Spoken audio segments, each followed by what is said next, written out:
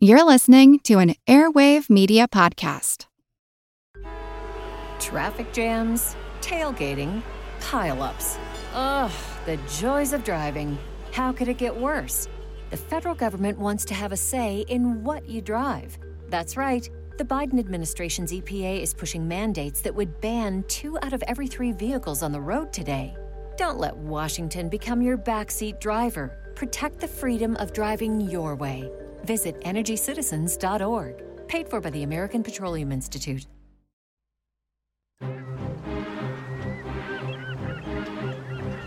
Hello, this is Matt from the Explorers Podcast.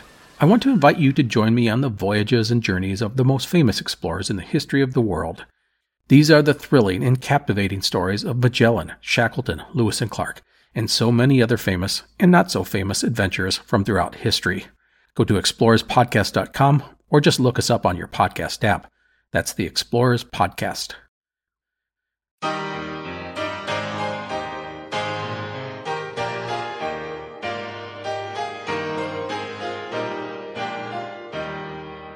Gott erhalte Franz den Kaiser, unseren guten Kaiser Franz, hoch als Herrscher, hoch als Weiser, steht in des Ruhmes Glanz.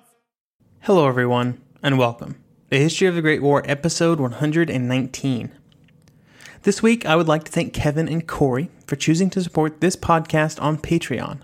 Because of their support, they gain access to special Patreon-only episodes.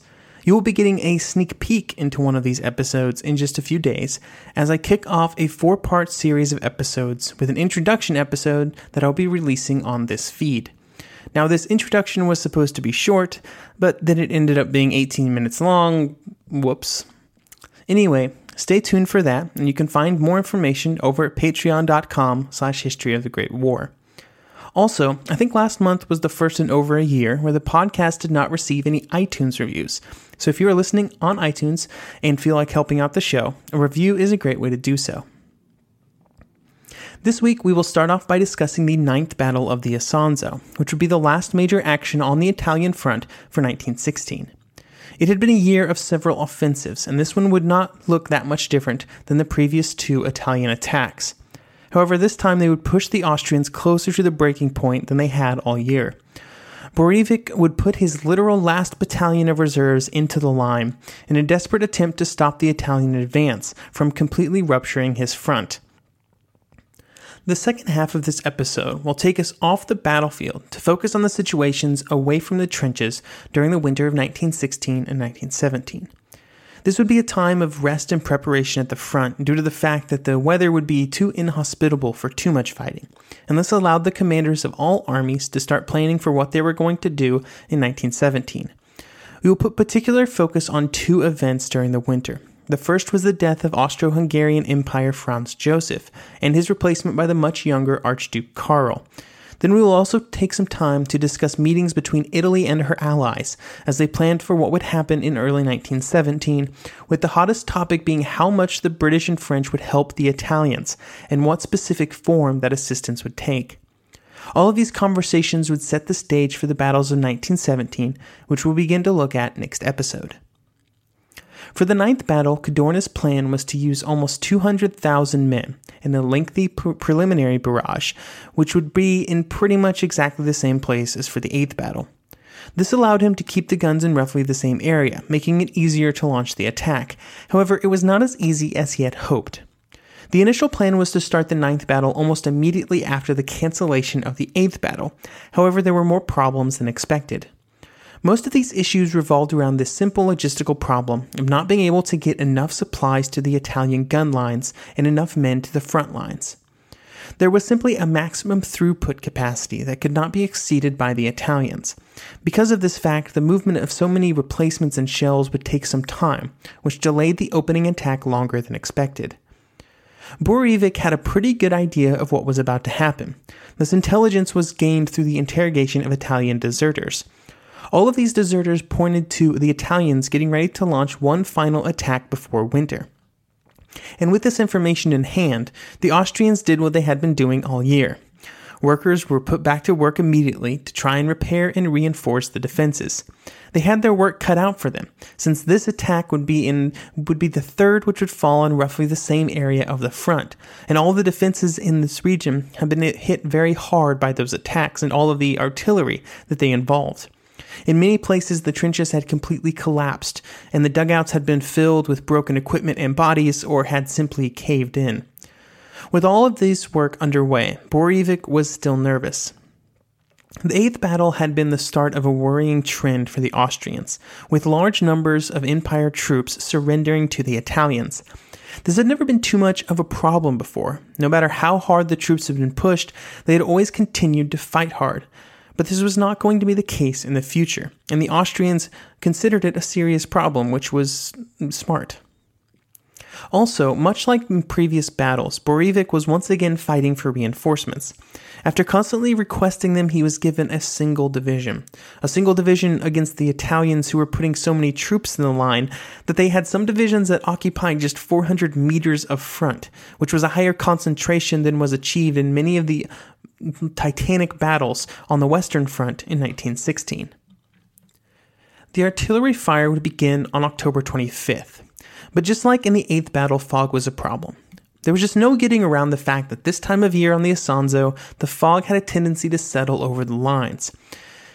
It would lift away after just about a day, but even just a day of fog would reduce the effectiveness of the artillery. But I'm sure the Italian artillery commanders were glad to see it gone.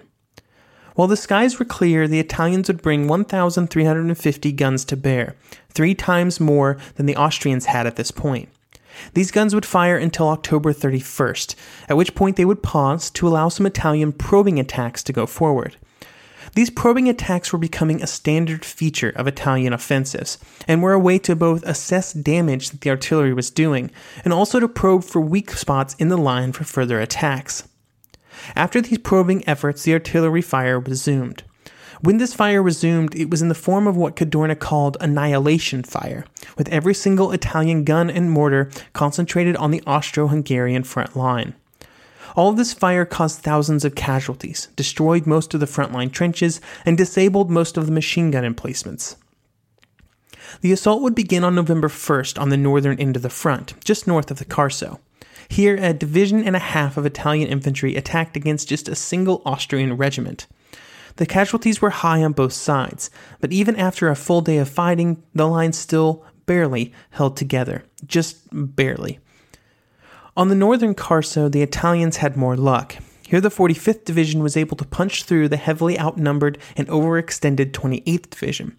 This breakthrough would result in the Austrians being pushed back 3 kilometers, and it meant that they lost many of their best positions on the northern Carso. With the loss of these men and positions, the Austrians were once again in a desperate state. The attack had fallen hardest on the 7th Corps, which was under the command of Archduke Joseph. By the time that the attack began, he had already been forced to commit most of his reserves to the line, just to keep it manned, and he was forced to commit what he had left early in the day. This would handcuff him in terms of what he could do in response to further attacks. He did not have any troops to counterattack with, or to put in the line to stabilize it, or to cover the withdrawal of his other troops if it came to that. By scrounging all of his men behind the front areas and stealing more men from those in the line that had not felt the brunt of the Italian attack, he was able to get a force together which he hoped would be able to launch a counterattack. Unfortunately, as they were forming up for their attack, they were spotted by the Italian artillery, and fire rained down upon them. This would blunt the force of the attack and sow confusion among the units, which made it difficult to properly coordinate the units for the attack. However, this did not prevent them from launching the counterattack, and they were also joined by Austrian units all along the line. Much like in previous attacks, these counterattacks continued through the night, as the Austrians tried to claw back into their previous positions. The Italian attacks continued on to the next day, November the 2nd. Cadorna had held back a significant number of troops specifically for the second day of the action, and he would unleash them after another large artillery barrage. At this point, there was once again no alternative for the Austrians but to retreat, and Borevik ordered his commanders to begin to execute this fighting retreat. They continued this retreat until they reached their second major defensive line, which was not even that old at this point. It had been created pretty recently. and it would take them all day and into the night to reach these positions, with the Italians in pursuit the entire time. All that the exhausted defenders could now do was to turn and wait for the seemingly inevitable continuation of the attack on the very next day. On November the 3rd, the attack would continue, and once again the artillery would hit the Austrian positions early in the morning, and the infantry would go forward. As the attack progressed, it became very clear that there was a focal point for these attacks, Hill 464. This hill was in the middle of the Austrian second line, and it was a critical defensive position.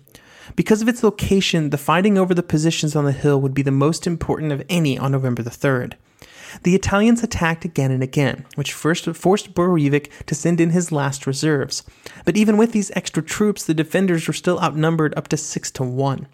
If the Italians were able to break through on 464, then it may have triggered another large retreat, so Borovic did not really have a choice but to send in all the men he had.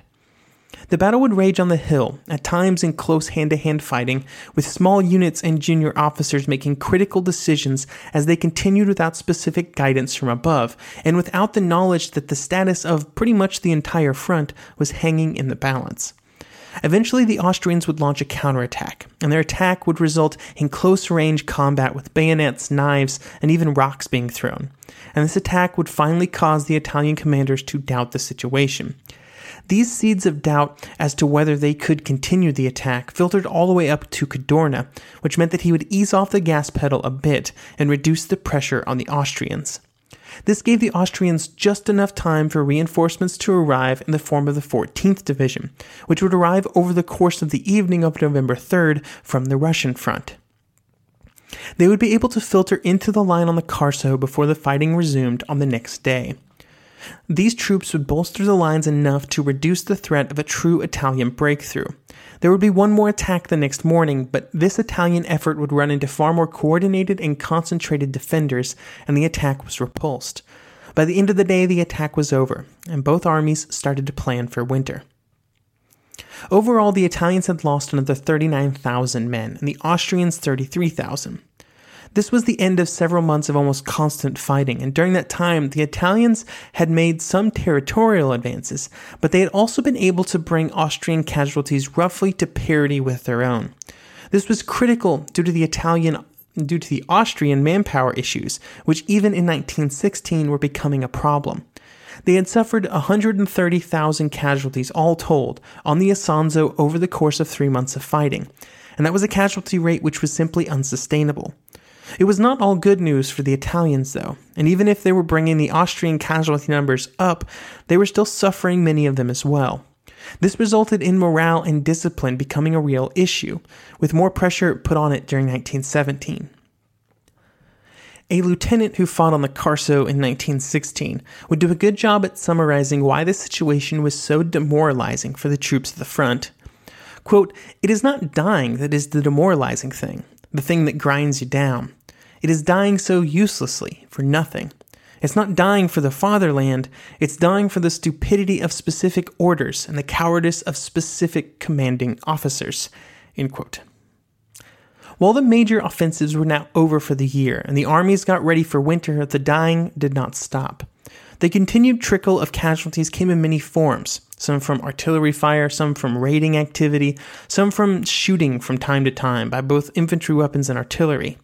However, there was also a different vector of casualties, environmental issues. Environmental problems caused casualties on all fronts. However, it took a different form in the mountains.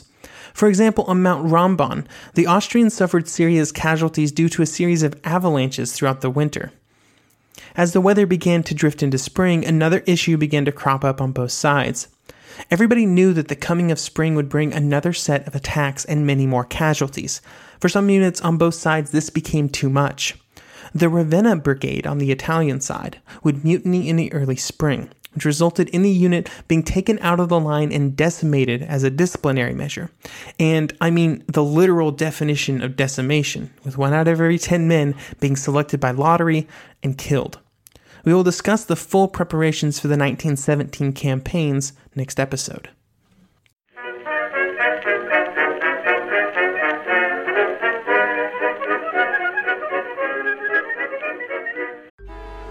Traffic jams, tailgating, pile-ups. Ugh, the joys of driving. How could it get worse? The federal government wants to have a say in what you drive. That's right. The Biden administration's EPA is pushing mandates that would ban 2 out of every 3 vehicles on the road today.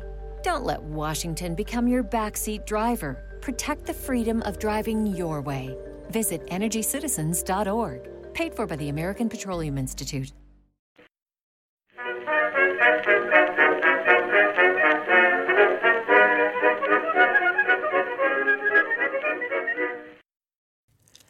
An event occurred on November 21st, 1916, on the Austrian home front, which would have ramifications that would be felt for the rest of the war.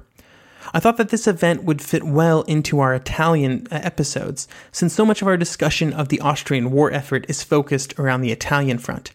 I am of course referring to the death of Emperor Franz Joseph. This was not a completely unexpected event. The emperor was old and had been suffering from a long bout of illness. He had been emperor for a very long time, and really his reign had been a good one.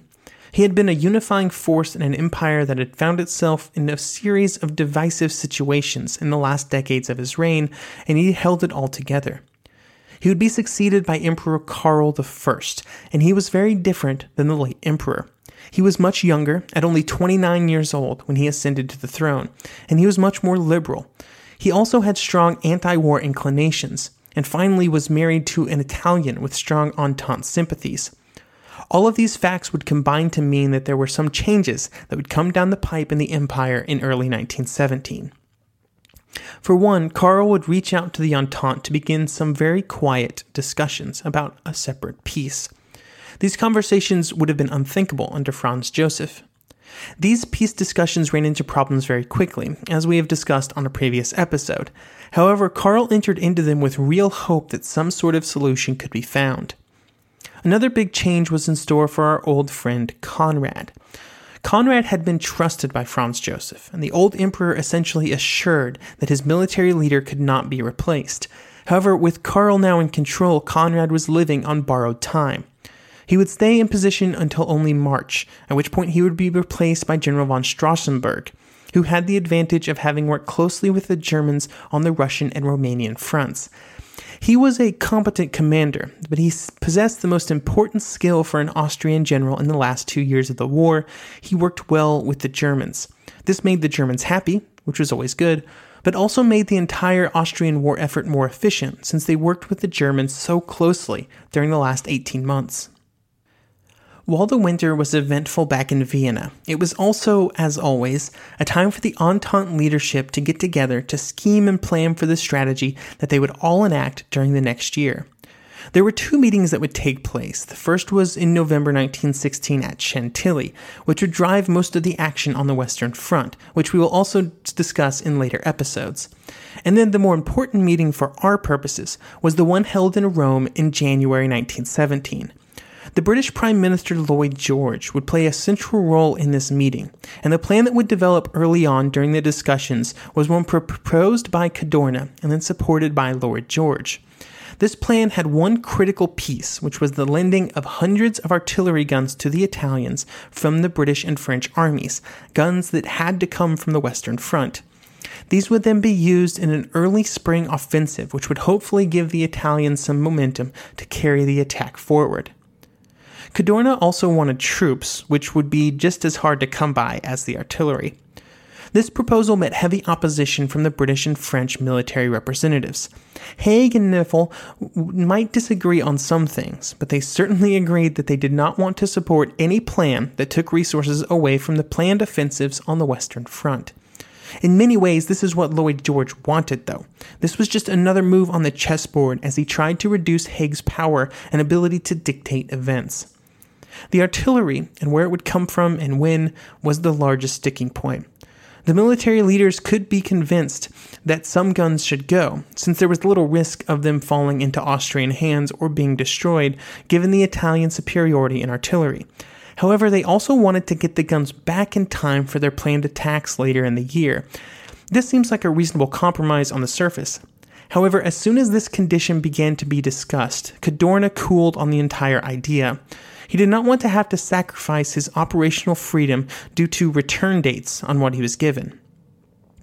This would result in a reduction of the aid given to the Italians in early 1917. However, there was still, critically, an agreement that if the Germans attacked the Italians, then the other countries would send them aid. This became a real possibility in early 1917, as the Germans shortened their lines in the west with the retreat to the Hindenburg Line, and the whole situation in Russia, which we'll talk about soon. The Italians would also be given some heavy guns, but instead of 300 or 400, which was initially proposed, they would be given just about 100 of them, which is something, I guess, and I'm sure they were glad to have them. While the Italian military was busy organizing all of these deals, the Italian civilian leadership also took the opportunity, with leadership teams from France and Britain in town, to make sure that they were very clear on what they expected out of the war. They had entered the war to make Trieste and the areas around it Italian, and they would not settle for anything less when it came time to negotiate, hopefully, in 1917. All of these discussions would set the stage for the attacks of 1917, which would begin with the 10th Battle of the Isonzo, which is where we will start next episode. Thank you for listening, and have a great week.